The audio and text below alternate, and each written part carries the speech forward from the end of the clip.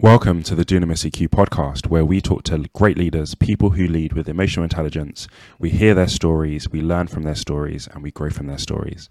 Hopefully this conversation will empower you in your journey with emotional intelligence. Today, I have the honor and the privilege of talking to Matt Davies.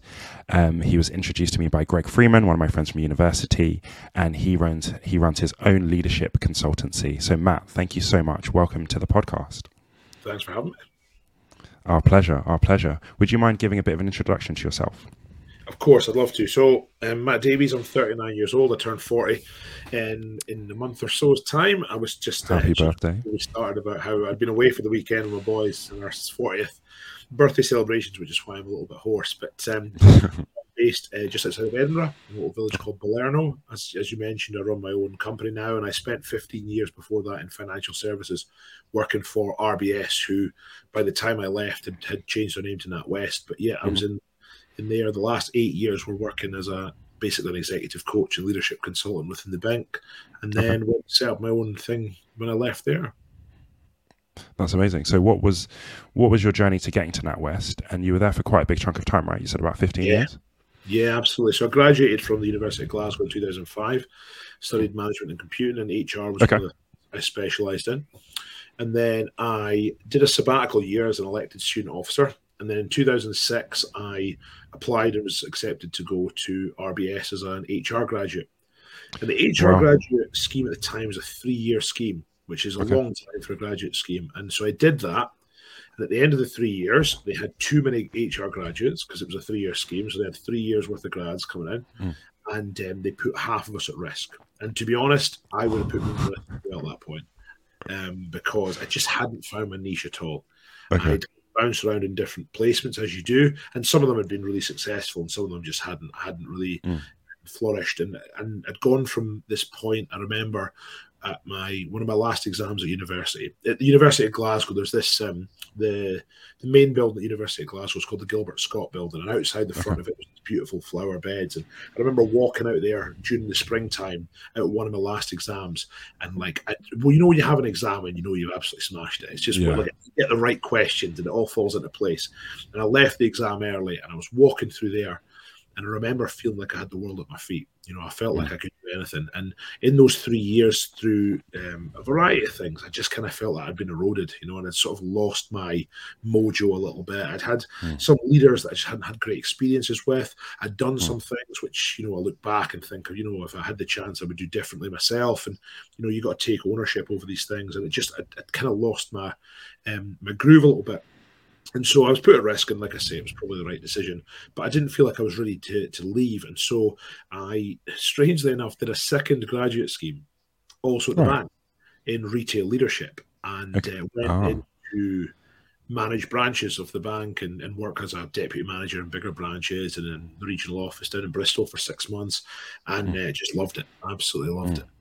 And so the leadership thing really started to take off for me then. That was 2009 to 2011. But at the same time, the challenge was it was very clear even then that we were starting to shut all the branches, one after another, because they just weren't being used. Everyone was moving on to online, and then mobile was starting to come in. And so it was evident that there wasn't really going to be a sustainable career of leadership within branches.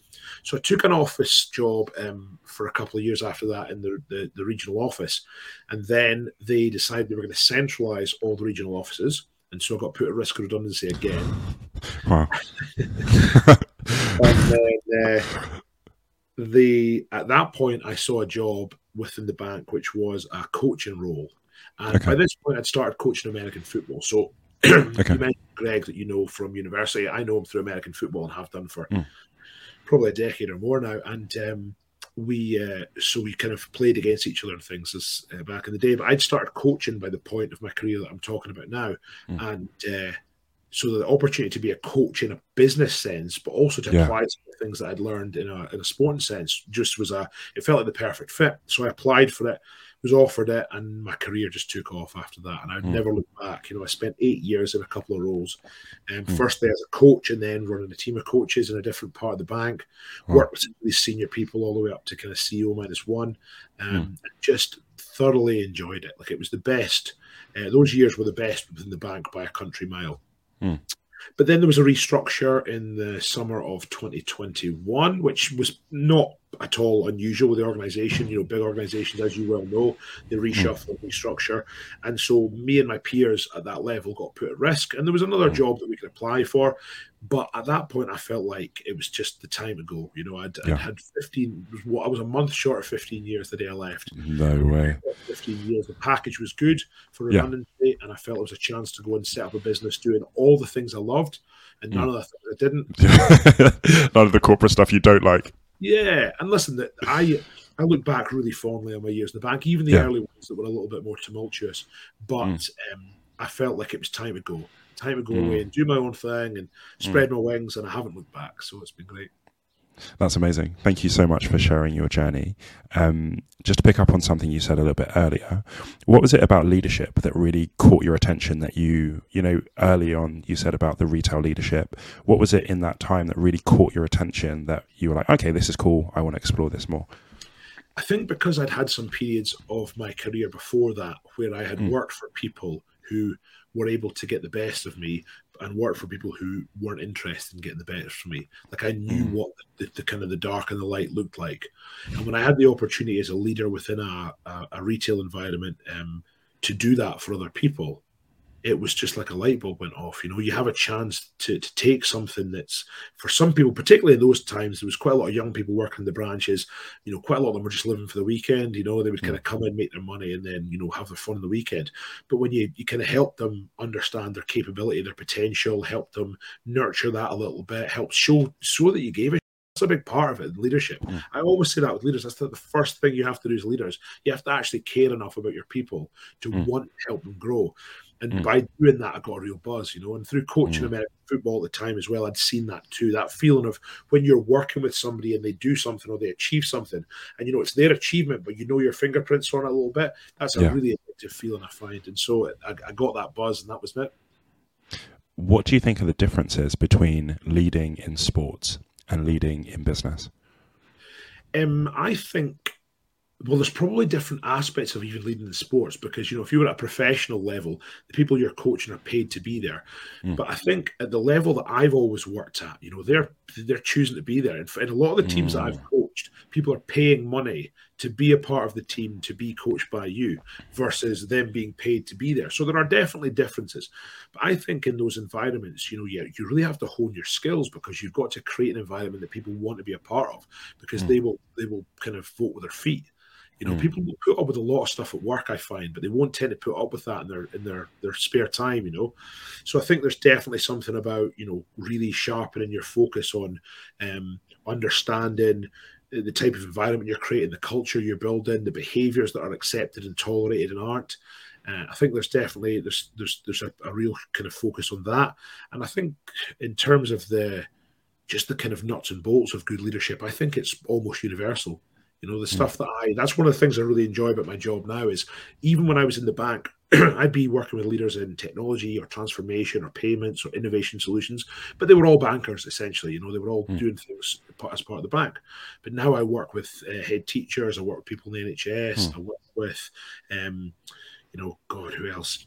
Technologists, I work with data specialists, I work with, you know, bankers as well in different areas, people in insurance, you know, a real variety of different professions. And the challenges that they bring to me that we talk about, we unpack in our coaching sessions are almost all the same. You know, there's really full of things that come up. Yeah, you'd be amazed. Teachers working, head teachers working with their staff, and somebody I'm dealing with working in you know, the technology department of a big kind of international bank. Same leadership challenges. You know, they just come up time and time again. And so I think if you can be a good leader and develop those core skills, then it can stand you in good stead wherever you go. What would you say are some of those like repeated challenges that come up? So managing up, so there's almost like the 5 dimensions of leadership. There's managing upwards is one that comes up all the time. You know, how do I build my own profile? How do I make sure that people understand, you know, what my team are doing? I just had a call immediately before this, and we're talking about that. People who, you know, they're not necessarily comfortable or confident singing the praises of their team and giving them that sort of recognition, that type of thing. Managing down, you know, difficult members of staff and difficult for different reasons.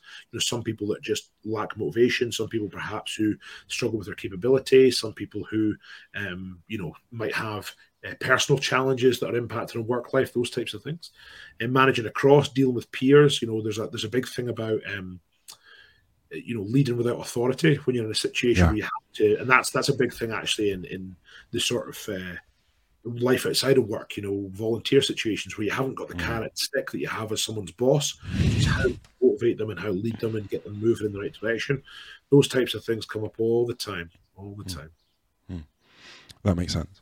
One of the things that I was interested in about the sports side of things is that I think, especially when you're competing at quite a high level, I feel like to be good at a certain level, there has to be elements of ego, and how do you, especially for American football, where like you have to go into it confident or else you're getting hurt, so what did you said you had to sharpen your skills and hone your skills. What are some of the things that you had to sharpen and hone in terms of you're leading like men with egos, and what are some of the things that you had to grow in and change?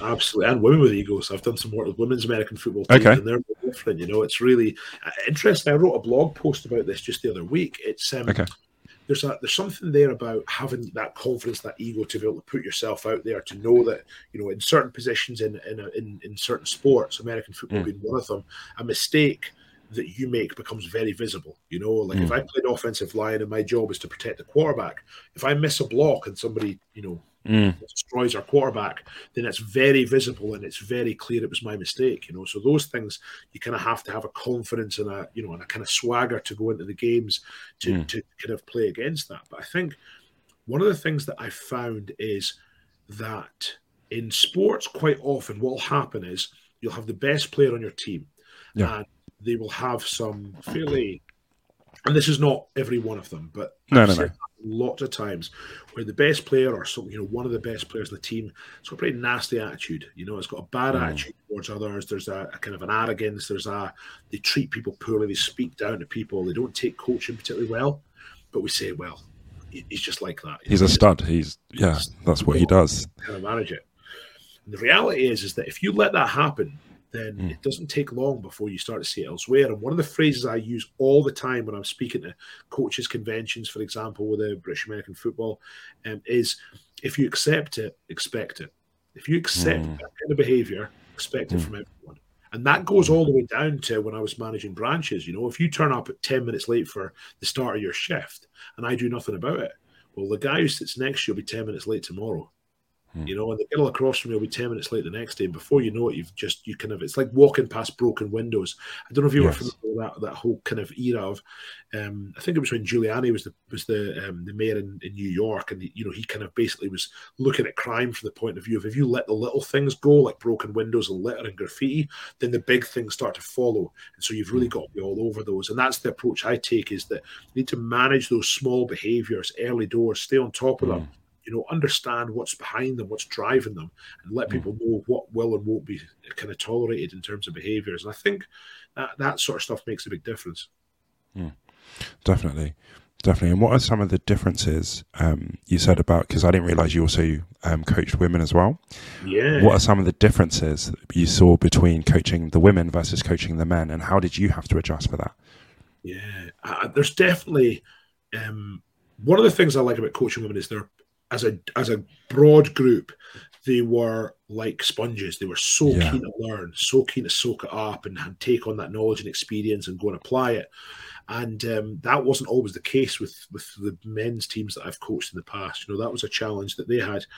So that's definitely been a bit of a difference. I reckon part of that's probably to do with how advanced the women's game is compared to the men's. It's quite a lot of years behind, because women's American football in the UK is celebrating its 10th year this year, whereas really football's been around since 83, maybe 82 in the UK. It's been a long time. So there's definitely a difference there where they're kind of playing to catch up. But the women's team in the UK is, second best team in the world. It's really, remarkable. I didn't know we had a team in the UK. Absolutely. So I'm fascinated to know. That's amazing. We lost in the finals of the World Championships to the United States, unsurprisingly, last year. Yeah, of course. They just beat Sweden last weekend really comfortably, and as part of the kind of current run of European. So the women's game's really coming on in this country, but they're super keen to learn, they're eager, they're interested and stuff. The women's team there are different personality challenges. There are some elements of players can be more emotional at times, and you have to really watch how you give them feedback. And one of the things that's really important, actually, in business and in sport, that a lot of coaches or leaders, that a mistake they fall into is that they don't separate the act from the actor. So that they give feedback, but the feedback, instead of being about this was the thing that you did and this was the impact the impact is about you. Like, this is the type of person you are. This is a mistake you've made. And we have to recognize that just because somebody does something, it doesn't mean that that's a reflection of them as a whole. There's kind of more to that. So I think that was something working with women I had to be really conscious of. Making sure that they understood that the feedback I was giving them was a reflection of what they'd done on a certain play, or a catch that they'd dropped the ball because their hands weren't in the right place and stuff. It's not a reflection of you as a human being. It's a reflection on you and your technique in that moment. So I think just being more careful with language around those types of things was important. And again, that was also probably driven by the fact that a number of them were fairly new to the sport, and so they were probably, kind of more sensitive to that, and they hadn't necessarily had a lot of coaching. So some of those changes for sure in terms of the approach I took. But I think one of the really key things with anything, and this goes to coaching sport as much as it does leadership, is you have to create psychological safety within that team, that business, in order that people are comfortable to give you feedback. Because I'm going in coaching women for the first time. Now, I'm a guy who'd been around the sport a long time, had a lot of experience, was reasonably well regarded as a coach, but I'd never coached women. And so if I go in there and just take the broad brush approach that's worked for me previously and start painting with that, the danger is I'm not going to get the best out of these players. And that's really what I'm there to do, to create a great environment, to get the best of the players. So creating an environment of psychological safety where they feel comfortable to give you feedback that says, look, that didn't really land. That doesn't work, yeah. You phrased that or whatever. And that's really, really important to me. How did you build that environment, psychological safety?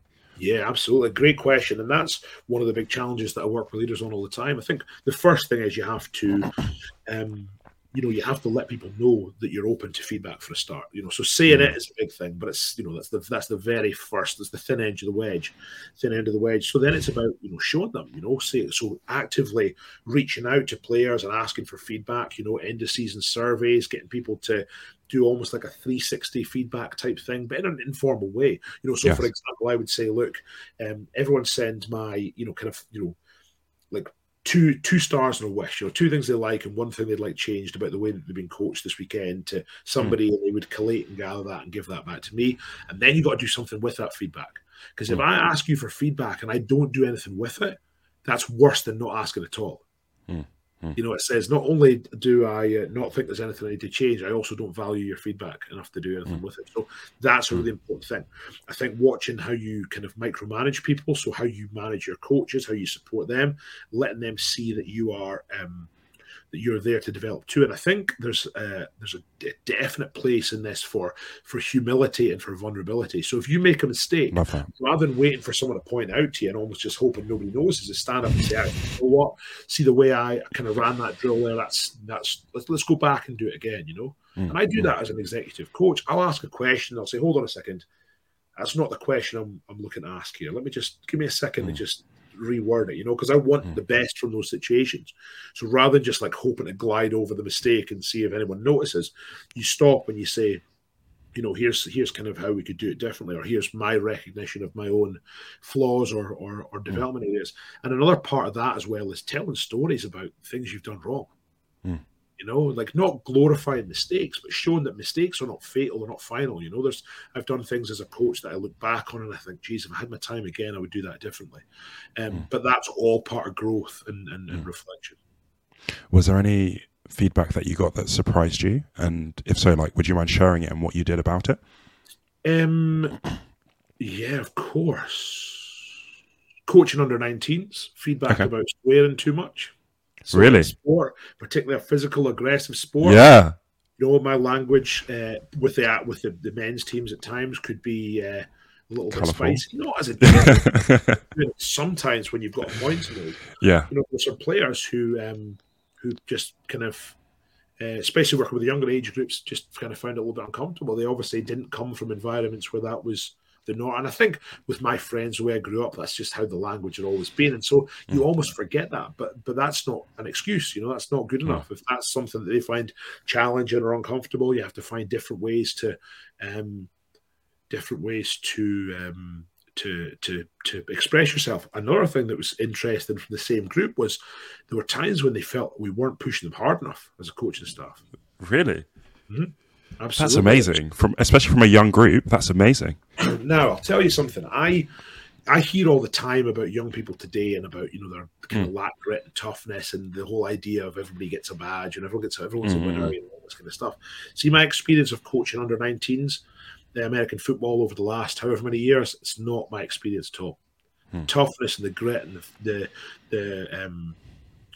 the willingness to kind of, push themselves is absolutely as good, if not in cases better than, kind of my peer group growing up, So I think that's definitely a lot to be said for it. But I think it's like sometimes the language you use or sometimes the way you approach them is the thing that just needs to be refined and sharpened, and it's probably a generational thing, And that's great. The chance to learn and grow is what we're here for. Because that's what I was going to ask. Like, do you think it just needs to be accessed in a different way? Because when I think back to how I was motivated as an under 19, I don't think those things work in the same way for me as it does for the new generation. Just like it wouldn't have worked as well for the generation before, for example. Absolutely, and I think there's a huge thing in leadership about don't project. Just because, and I'll tell you a great example. I saw this in businesses where there'd be a leader and they'd have a team of people. They'd be like, oh, these guys' motivation's rock bottom. I don't understand it. They're all really well paid. They've all just had big bonuses. And I'm like, what you're doing is you're projecting the fact that you are motivated by paying bonuses onto your team.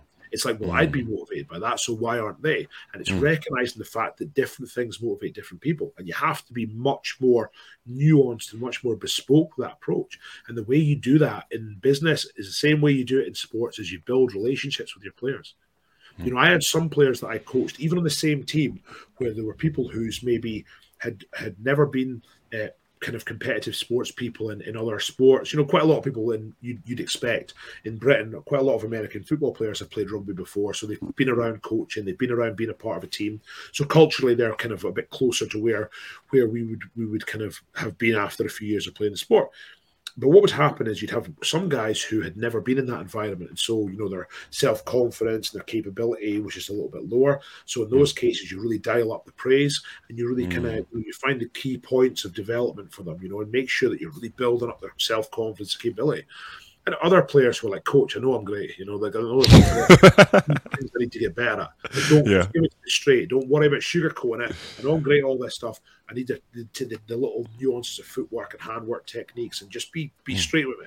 And if you see it and it's slipping, then call me out for it, And it's just recognizing who those players are, and also the fact that people go through different phases. It's like they're not set in that mode forever. Someone who's in work, for example, someone who's confident and they're capable can find that actually, they go through a crisis of confidence. We've all heard of things like imposter syndrome. Some of those things can impact. Or a great example that I've seen happen lots of times is women returners from maternity leave, successful women, and then they go away and they're out of the business for 6, 9, 12 months, raising a child. And when they come back, they've kind of lost their mojo a little bit, And so the way you manage them on return from maternity leave is different to how it was the last week before they went off, And I think, again, staying close to your people, having those conversations, allowing them space to be open and vulnerable, and knowing that won't be held against them is how you really get the best out of them.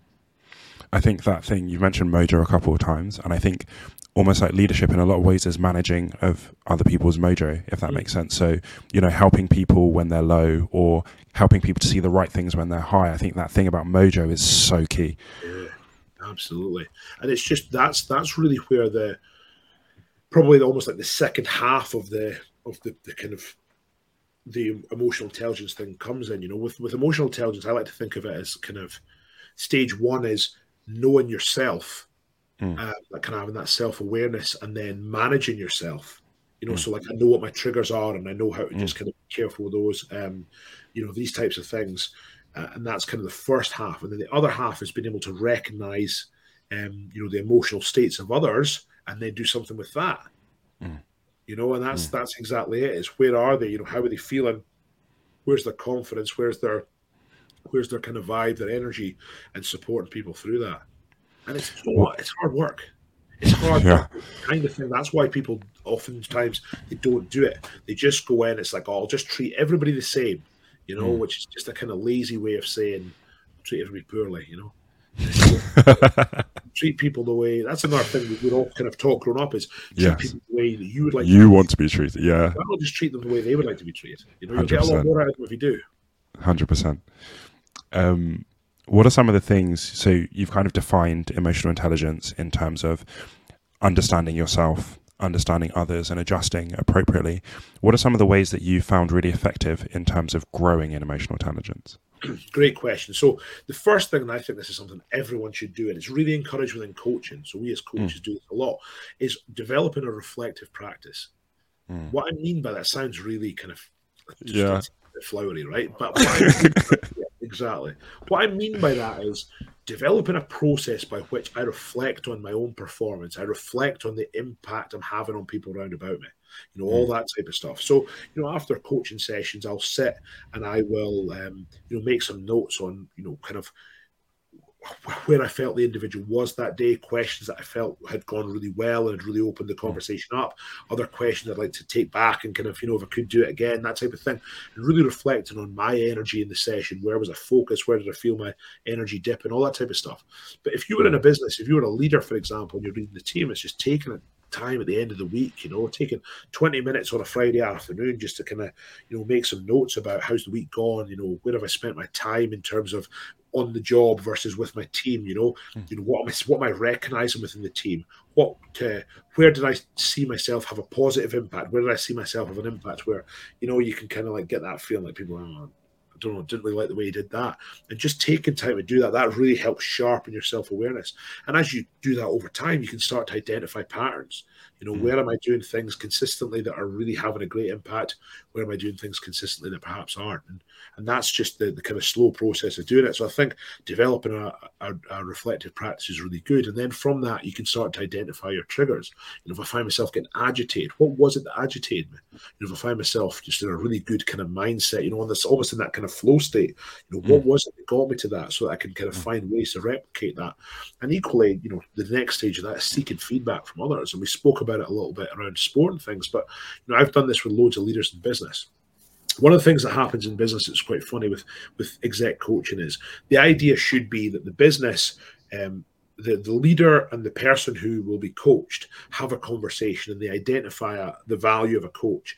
Then they bring the coach in and they do some like three-way contracting, you know, between the boss, the kind of person who's going to be coached and the coach, and they understand, you know, these are the things that Matt needs to work on and we've spoken about, and it'd be great if you guys could have that as a focus, and what does Matt want, and, you know, all this kind of stuff. And then you go away and you as the coach work one-to-one with the person. What happens quite a lot, if I'm totally honest, is someone's boss says, listen, Matt's a bit of a nightmare. Like, he's got a really poor relationship with his peers, and, you know, he's seen as being a bit too sharp or rude or aggressive, or he doesn't communicate effectively enough. Can you spend some time working with him? Okay. So I'll be working with the person, and it's very obvious from an early part of the conversation that the boss has never had this conversation with him. Really? So now I'm there. So it's like, do I be the bearer of bad news? Like, you can do that when you're outside the business. Say, oh, by the way, Tolu, all your peers think that you communicate horrendously. And they're like, who said that? You know, and then it becomes that whole big thing. So what I have found works in those situations when it happens, and I generally will try and avoid those situations by saying, look, let's do some three-way contracting to make sure that hasn't happened.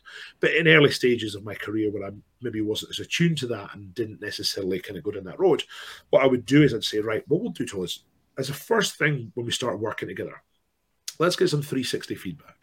Okay. So what I want to do is let's identify 5 of your peers, 5 of your direct reports, you know, your boss, 3 people at your boss's level, and then, you know, a handful of other people across the organization who you'd like some feedback on, you know, and we'll take that list and we'll go through it, and I'll challenge you. Like, don't just pick all the people that like you. You know, that's not going to, you're not going to benefit. You're not going to learn from that. Who are some people you've had some friction with, some tension with, that we can get some useful feedback from? And then you'll go out to them and you'll, you know, kind of solicit some feedback and say, look, I'm working with a coach. This is one of the things we're doing. Send your feedback to him. Okay, so they will send their feedback directly to me, and I will anonymize it. I will take it and I will kind of, provide almost like a summary of these are the themes that are emerging. These are some of the things that come up, and you and I will have a conversation about that, and that will become the basis of some of the work we do in our coaching. And the great thing is, you don't need an exec coach to do that. You can just get one of your peers at work, a friend at work, to do that for you. Just say, look, totally send feedback on on things I do that really enhance our relationship and things I do that really don't.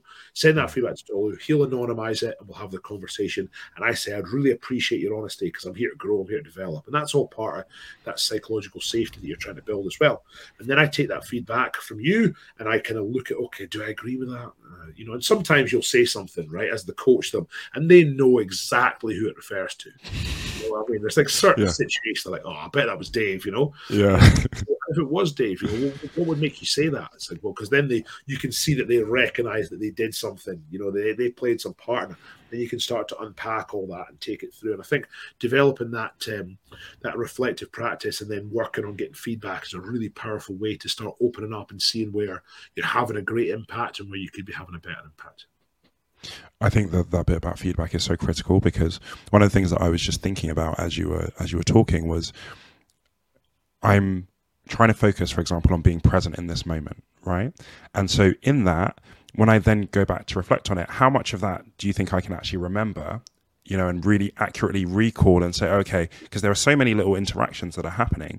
So that feedback thing for me is so important, because my brain is limited in terms of, can I really remember everything? Like some of the things that might have actually annoyed you, I might not even have noticed, so that's really critical, I think, to have both sides. And you know what's really funny? One of the things I'll do at the end of a coaching session, for example, is, we've been working together for, 45, 50, 55 minutes. We're coming to the end of a session and I'll say, what's been useful for you today in the session, right? And you'll say, oh, when you ask that question, and for me, it might have been something that just almost like passed me by, but for you, it's a really powerful moment. Whereas I'm thinking, what about this killer question I asked? It didn't even register with you. It just kind of flew by. So that's why asking those questions and understanding what's having an impact is super, super powerful. But it's interesting, one of the things you just said there about looking at ways to become more present in the moment. Probably the most important leadership role I have is as a dad. I have a 7-year-old daughter, Harper Alice Davies, the love of my life. Here she is, her little smiley face on my desk. So cute. And she looks like Merida from Brave, if anybody's ever seen that. Little Scottish kid with her bow and arrow. And I, sometimes will be with her, but not with her. Do you know what I mean? I'm kind of like, my head's in work and I'm thinking about something else and stuff. And I really focus on that. So when I talk about things like having a reflective practice, I'm not just talking about a reflective practice in my work as a coach.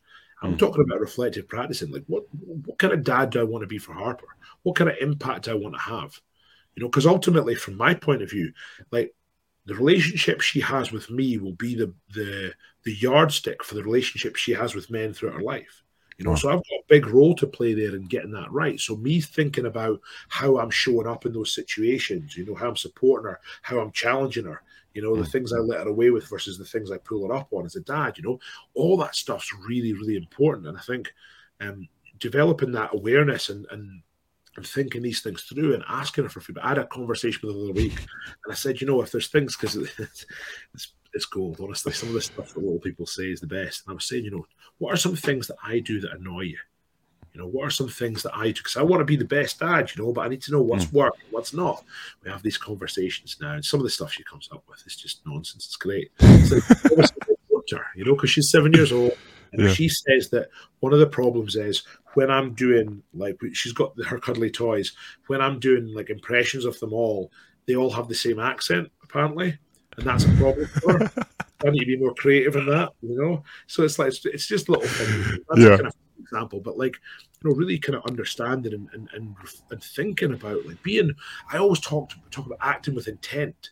Don't just be on autopilot cruising through your life. Like how do you show up in situations? What type of leader do you want to be? A question I ask leaders quite a lot when we're doing coaching is, I call it the 10-year reunion question. So imagine that you are 10 years from today. You are driving to a reunion with your current team and your car breaks down on the way there and you can't make it. What would your team say about you? What would you like them to say about you? We ask that question first of all. How do you show up as a leader? How do you, what impact do you have on these people? And then, of course, we can follow it up with that kind of 360 type exercise, and we can find out what do they If actually it matches, yeah, does it actually match? The gap between what I would like and what I think, Yes. and there's also a gap between what I think and what they think, and that's a really important one. So I think generating that type of awareness and thinking, and I do the same thing. I think, what type of dad do I want to be? What type of husband do I want to be? I was speaking to a friend last night about a conversation I had with myself last year. I was doing some work over in New York with a recruitment firm, and I was over for a week, and I flew back on the Thursday evening. And on the flight home, I was in this kind of place of thinking about like my relationship with my wife. And Kath and I will have been married for 10 years this year. We'd been going out for 9.5 when we got married. So we've been together for nearly 20 years now. And I was thinking about, how am I showing up as a husband? Like, what relationships do I want to have with my wife? And am I being that? And a phrase I use with our under 19s all the time when I coach them was, do your habits match your expectations? Love that. Right? Where are you trying to get to, and how are you behaving? Because if your habits don't match your expectations, you've got two options. You change your habits or you change your expectations.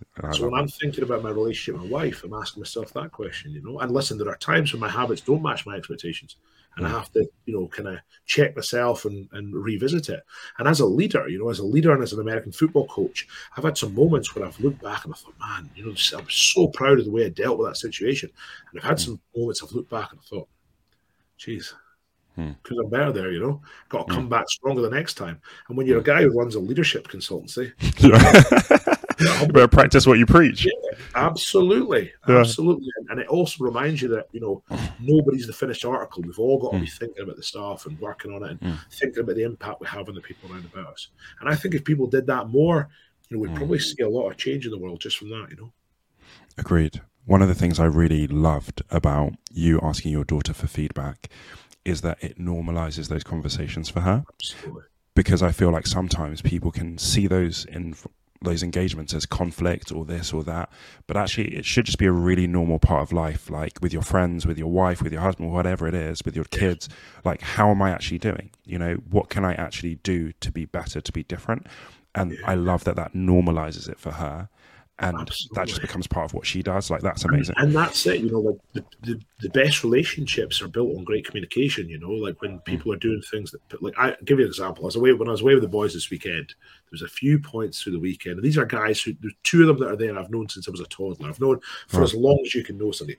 There's a few bits over the weekend where things got a little bit tetchy. Do you know what I mean? People had a few drinks and there was like little comments and it kind of gets a bit nippy. And I think that, like we all have those things, even in our longest standing relationships, but normalizing the opportunity to talk stuff through and kind of reflect on our own contribution to those things. And, that's what helps us all get better. So for Harper, I want her to grow up in an environment where the key relationships in her life are based on communication and openness and trust and understanding that if I give you feedback, it's not because, I don't like you. It's quite the opposite. It's because I want us to have a great relationship. I want us to be better together. Yeah. That's another thing I do a lot of work with organizations and leaders on, is the idea of contracting and recontracting in relationships. So as a coach, say, for example, you and I were working together as a coach, I will typically have a chemistry meeting for a start, just to get, is there a vibe here? Like, do we kind of gel? If you get that, brilliant. And then the first thing we'll do is contracting. And we'll just spend some time talking about, have you been coached before? How do you like to be coached? Thinking about like the support challenge matrix, which, you might have seen before. It's like, where do you sit on that? How much support do you want versus how much challenge do you want? Like that conversation I was having about players earlier on. Some of them want to really be pushed, other them kind of want a hand around the shoulder. Just lots of little aspects of it like that. How often will we meet? That type of thing. How long will the sessions be? And the great thing is you contract and then you consistently recontract through the relationship, and you look to review these bits and pieces. And I think that a lot of people in businesses, I say to do that with stakeholders. Oh, I've got this nightmare stakeholder, this guy in marketing, he's a pain in the arse and stuff. And I was like, okay, why don't you do some contracting with him? Oh, well, we've worked together for years. It would be weird. And I was like, well, would it be more weird to do that or to continue the way you are? What you do is you sit and say, Tom, listen, we've worked together for ages, but I'm conscious we've never really sat down and spent some time reflecting on the service that I'm providing to you and the service you're providing me to make sure it's as good as it can be. Because I'm committed to doing everything I can to make it great. You can ask really simple questions, you know, like, what do I do? Like, say, for example, it's my department serves you in some way. It's like, what do we do as a team that really helps? What do we do as a team that really doesn't help? What do we not do as a team that really could help? And how do we do it? You know, the style, the approach, the behaviors and stuff. You know, it's almost like a stop, start, continue kind of thing. And just by doing that, just by asking your opinion, I've just shown I give, you know, I've shown I care enough for us to kind of actually build a relationship upon. And those are simple things, but they make such a big difference, you know? I really like that. Like, what's helpful, what's not so helpful, what could be helpful. Yeah. And I think you're right. Like, even just thinking about doing that with some of the people that the other teams that I work with, I'm like, wouldn't that be super awkward? But actually, no, like, it's a really good open conversation to be able to have. It's all about how you position it. You know, if I position it and say, look, our relationship's a shambles right now, I'm not happy about it, and I want to spend some time doing some feedback, right? And then we have the conversation. It's not going to go well. No one's queuing up for that meeting, right?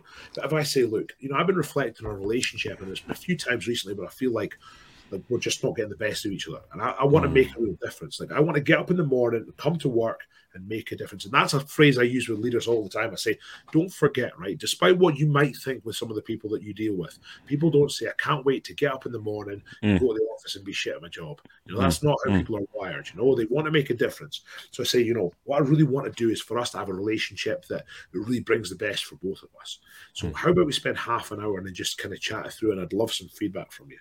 You know, you sell it in a way that's kind of much more focused on a positive view of the future, like we can have the best working relationship in this organization, rather than a negative view of the past, like, oh, things are a shambles. I love that. I love that. A positive view of the future rather than a negative view of the past. That is, yeah, that's gold. That's gold. Wow. Wow. Something I wanted to ask you is, you know, you mentioned about you can either adjust your habits or your expectations. Yeah. Do you feel like you spend more time adjusting your habits or your expectations? Good question. I think probably now at this stage of my life, it's probably my habits. Okay. So I've kind of set my expectations by now. And listen, sometimes I have to look back and kind of push up my expectations. I feel like sometimes, and I was sometimes listening to the other day that was talking about this, but I feel like sometimes as you go through your life, your expectations just kind of creep down. It's like, well, this is what it's going to be like. You know, life will be fine and stuff. And I always want to kind of remind myself that, you know, you're building this life for yourself. Also, it's within your gift to make it great. So just kind of creeping those up a little bit and reminding yourself, actually.